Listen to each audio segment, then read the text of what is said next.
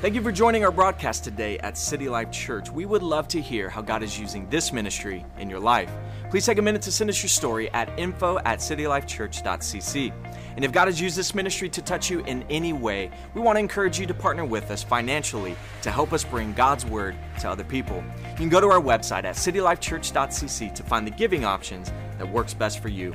Now in today's message, Pastor Tony will be delivering an encouraging word that we know is going to touch your life. We pray that you listen with expectation, believing that everything you need from God, He's going to do it. Enjoy today's message. We find that every promise is always attached to a process. Anything we walk through, it's because God has already put something in our path that we're walking to. You will never walk through anything that God has not called greater in your future. There's not anything you will ever battle that He has not already seen the other side of the battle, because He's an Alpha God and an Omega God. You say, well, Pastor, what does that mean? He's the beginning and the end, the first and the last. And in Matthew chapter 4, we find that Jesus is getting ready to be baptized by His cousin John. He's getting ready to be baptized in the waters of Jordan. Up to this point, He's just known as Jesus of Nazareth.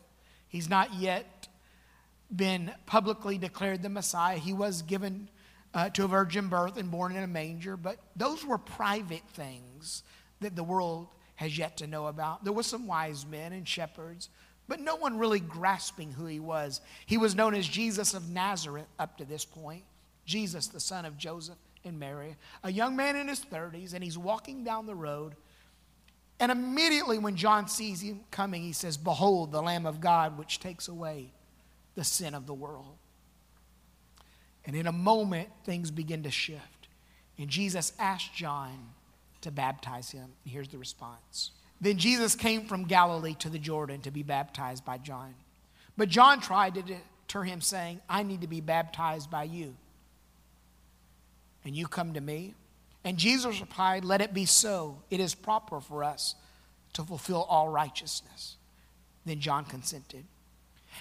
As soon as Jesus was baptized, He went up out of the water. At that moment, heaven was open, and He saw the Spirit of God descending like a dove and alighting on Him.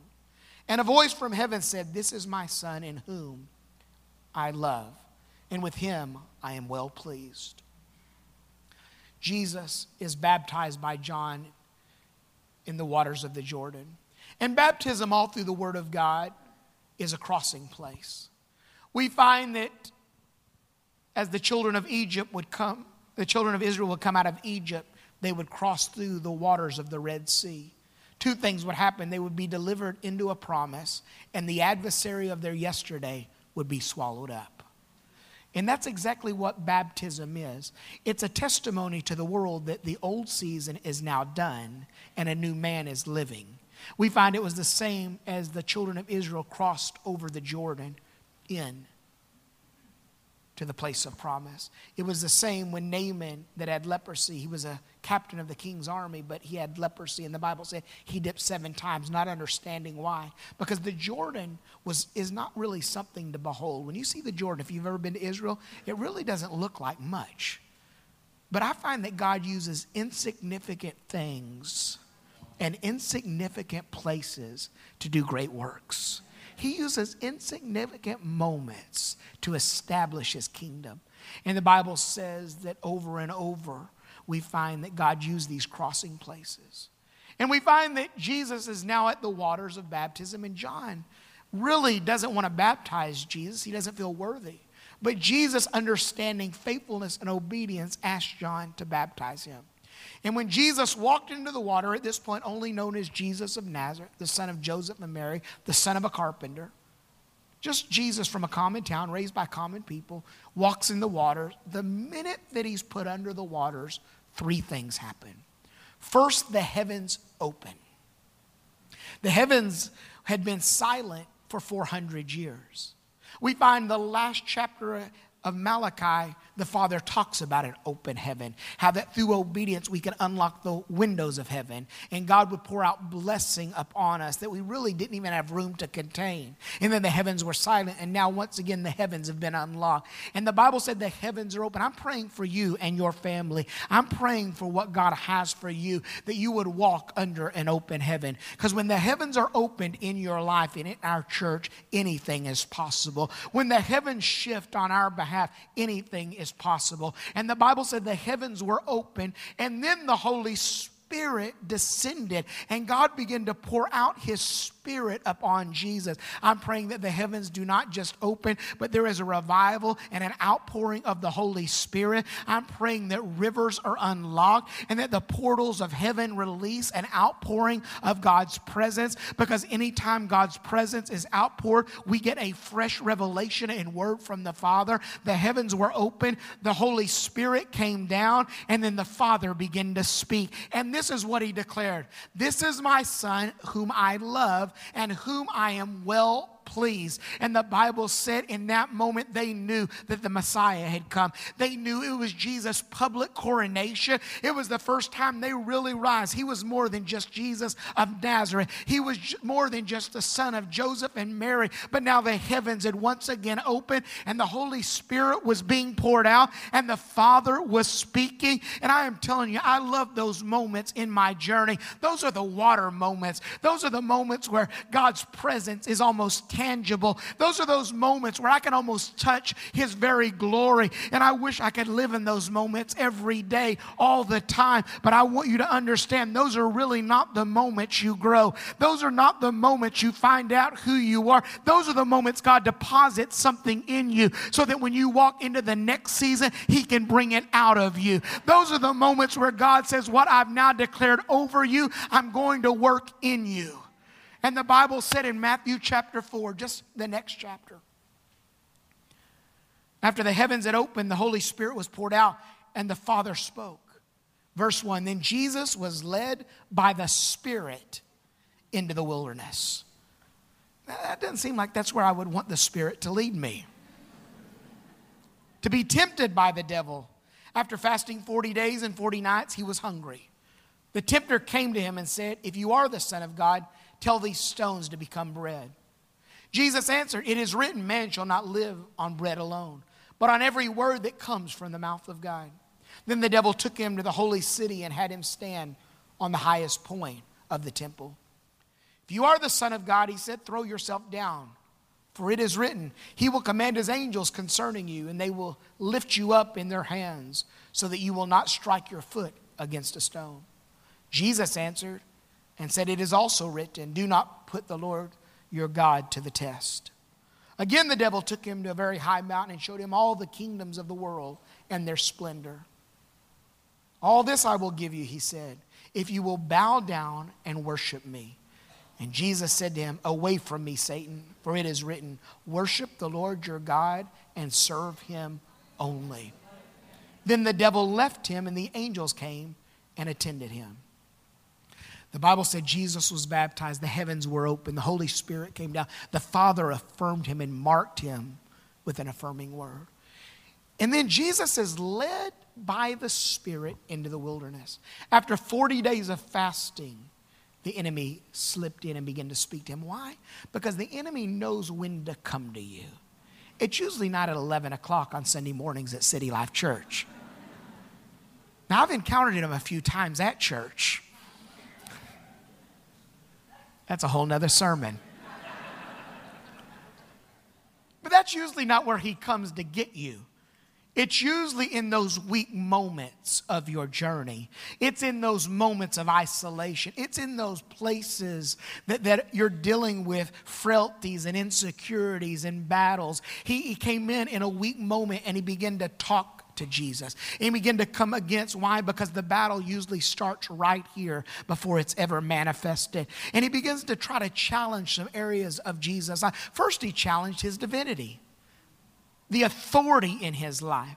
And he will do that with you and I. He will challenge the very authority that you have as a believer. He will challenge who you are in God. He will challenge the God in your life. Why? Because when God took residence in your life and Jesus and His Spirit filled your life, you had the kingdom of God now residing in you. And He began to challenge that very kingdom. And the Bible said, Jesus said, it is written, man shall not live by bread alone, but by every word that proceeds out of the mouth of God. And then He began to challenge His identity. Jesus was just told by the Father who He was. Publicly, it was declared over His life. And He begins to challenge. He said, if you're the Son of God, He said, hey, cast yourself down, because the Bible says angels will guard and gather you up. And then Jesus once again said, it is written, do not test or tempt the Lord your God. And then the Bible said once again He comes in, and now He's trying to appeal to His humanity. He said, look at all that I can give you. Look at everything you can have. Look at all that I can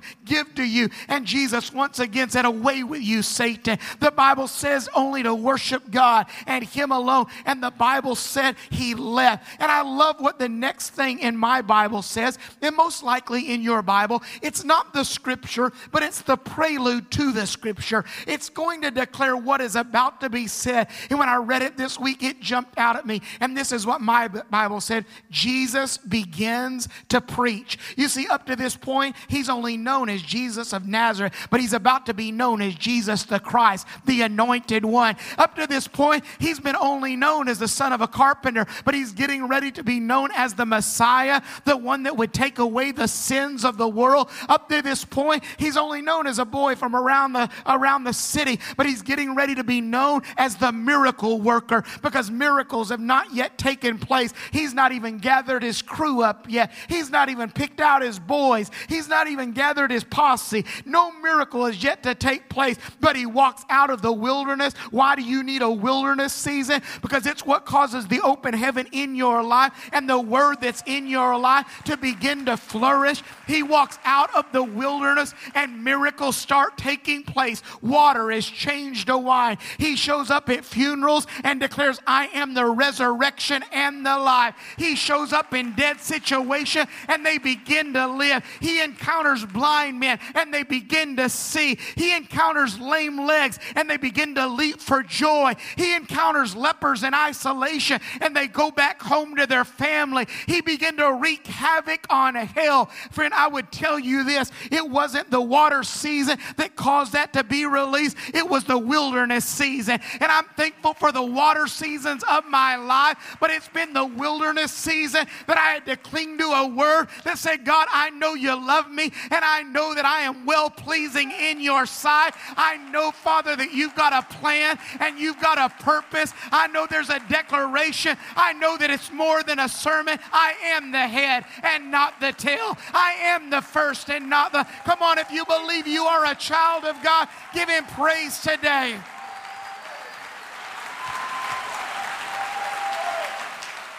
I love the seasons where the heavens are open. I wish I could stay in the outpouring of His presence. I wish I could just continually hear the word. But there's sometimes I've got to walk by faith and not by sight. I've got to rise up and know even on my worst day, I am the righteousness of Christ. And when the enemy comes whispering in my ear, I rise up and say, it is written. It is written. The word is a lamp unto my feet and a light unto my path. I am a son of God. I am a daughter of God, and I will be led by the Spirit of God.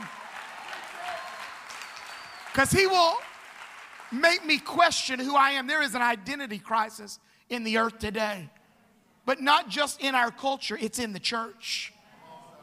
People fail to understand who they are and what they possess and what they are promised. But when I know who I am, before Jesus ever worked a miracle, before Jesus ever walked on water or calmed the storm, before He ever fed the multitude with a sack lunch, the Father affirmed Him. And maybe you've never heard that. See, there was always a method to the madness of Jesus' ministry. It would seem chaotic at times, multitudes and crazy miracles. But the details were always intentional. See, every miracle was really temporal. The multitude would be fed by a sack lunch, but they would get hungry the next day. Blinded eyes would only see until that life transitioned to eternity. All of the miracles were temporal, but they all had everlasting, eternal principles. Every miracle was more than just for the moment. It was for us as New Testament believers to walk out and take these principles. And Jesus always had a system when he was distributing bread. Even in communion, just before he left the disciples, he would take the bread, he would bless the bread, he would break the bread, and then he would give it. He would take the bread, he would bless the bread, he would break the bread, and he would give it. The giving and the release was not in the blessing, it was in the breaking. That's why the Bible said the broken are near to the heart of God. Because when you are broken, it allows him to distribute you. It allows him to give you. It allows him to work in you. It allows him to multiply you. It allows him to release you into that purpose. It allows him to take that stamp of affirmation of who you are and begin to release it into the earth. There was always a method to the madness. There was always details that you really had to look to catch, but he would take it, he would bless it, he would break it, and he would give it. And that's what he does in our life. He not only opens windows and portals and pours out his spirit and he declares who we are, but then he takes us through wilderness seasons where we have to draw close to him and we have to guard against the adversary and we have to be strong even in weak moments, and we have to look down the road knowing that this is not the final chapter, it's just a chapter. It's not the whole story, it's just part of the story. And I realize that I walk out, and that's where the word that's in me is not just spoken over me. For the Bible said when he walked out, he began to preach. What was now in his spirit began to come out of him.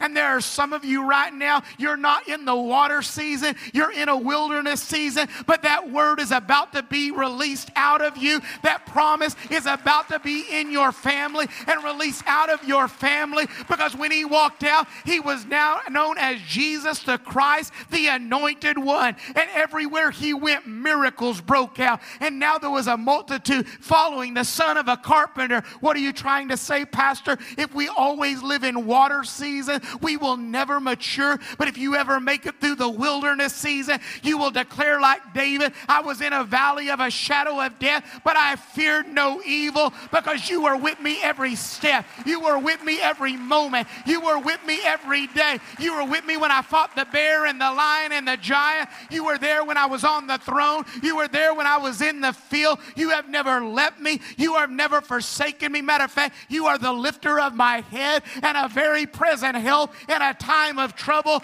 That's why I will bless the Lord at all times. His praise will continually be in my mouth.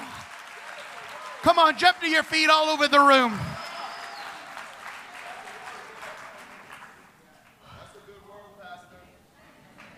Well, thank you.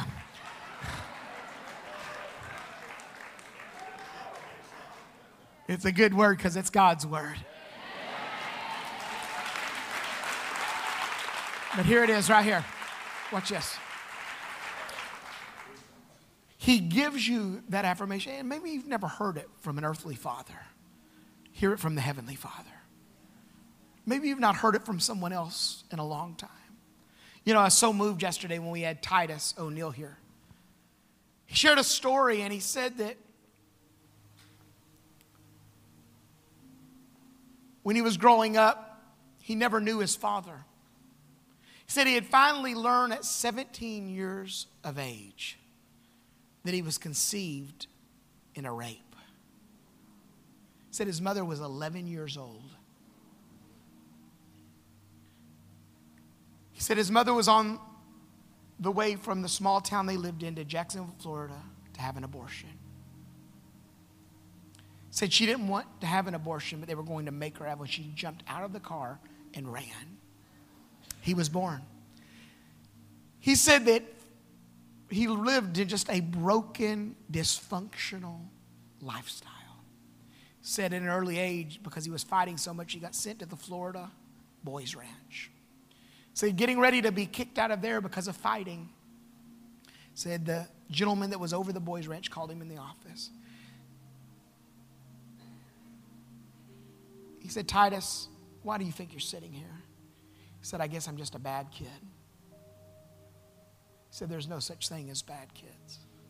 He said, look at me, son. He said, lift your head up and look at me. He said, I love you and I believe in you. He said, I'd never heard that before. He said, I love you and I believe in you. And you can accomplish anything your heart desires. He said, I've never heard those words before. He said, those words begin to build in me. He said, I started playing football and found out I was good at football. He said, I went to the University of Florida, where he became an All-American. He was a vice president of the student body, drafted by the NFL. Now he's a WWE superstar. And he's doing community projects all over this city, speaking live. He's a giant of a man. Not because he's 6'6" and I'm 5'6". Not because he's 280 pounds. Because there's something bigger in him than his size. His heart, his spirit. And it all started one day when a worker at a boys' ranch looked at him and said, Titus, I love you and I believe in you. He had us yesterday take out our phone and text someone and say, I love you and I believe you. He said, just pick somebody out of your... He said, you're going to get weird responses. Everything okay? Are you dying? You know? He said, they're going to wonder why. But he said, you never know who needs to hear that. But friend, I've got good news. If you've never heard that from anyone else, hear it from the voice of the Father. He loves you and he's well pleased in who you are. Not what you do, not the things you do, because he told it to Jesus long before a miracle ever happened. He told it to Jesus before he ever walked on water. He spoke it over Jesus before he ever changed water into wine, before anything ever happened, before he ever had a title, before he ever confounded the Pharisees and the Sadducees. Before any of that, the Father said, I am well pleased. And it's not about what you do. It's about who you are. It's about being a son and a daughter of God. For the Bible says the sons and daughters of God, they're led by the Spirit of God. So I find he leads me into the water. He leads me through the wilderness. He leads me in the supernatural. He leads my family. He leads me in the marketplace. He leads me in the school. He leads me into new season. He leads me out of old season.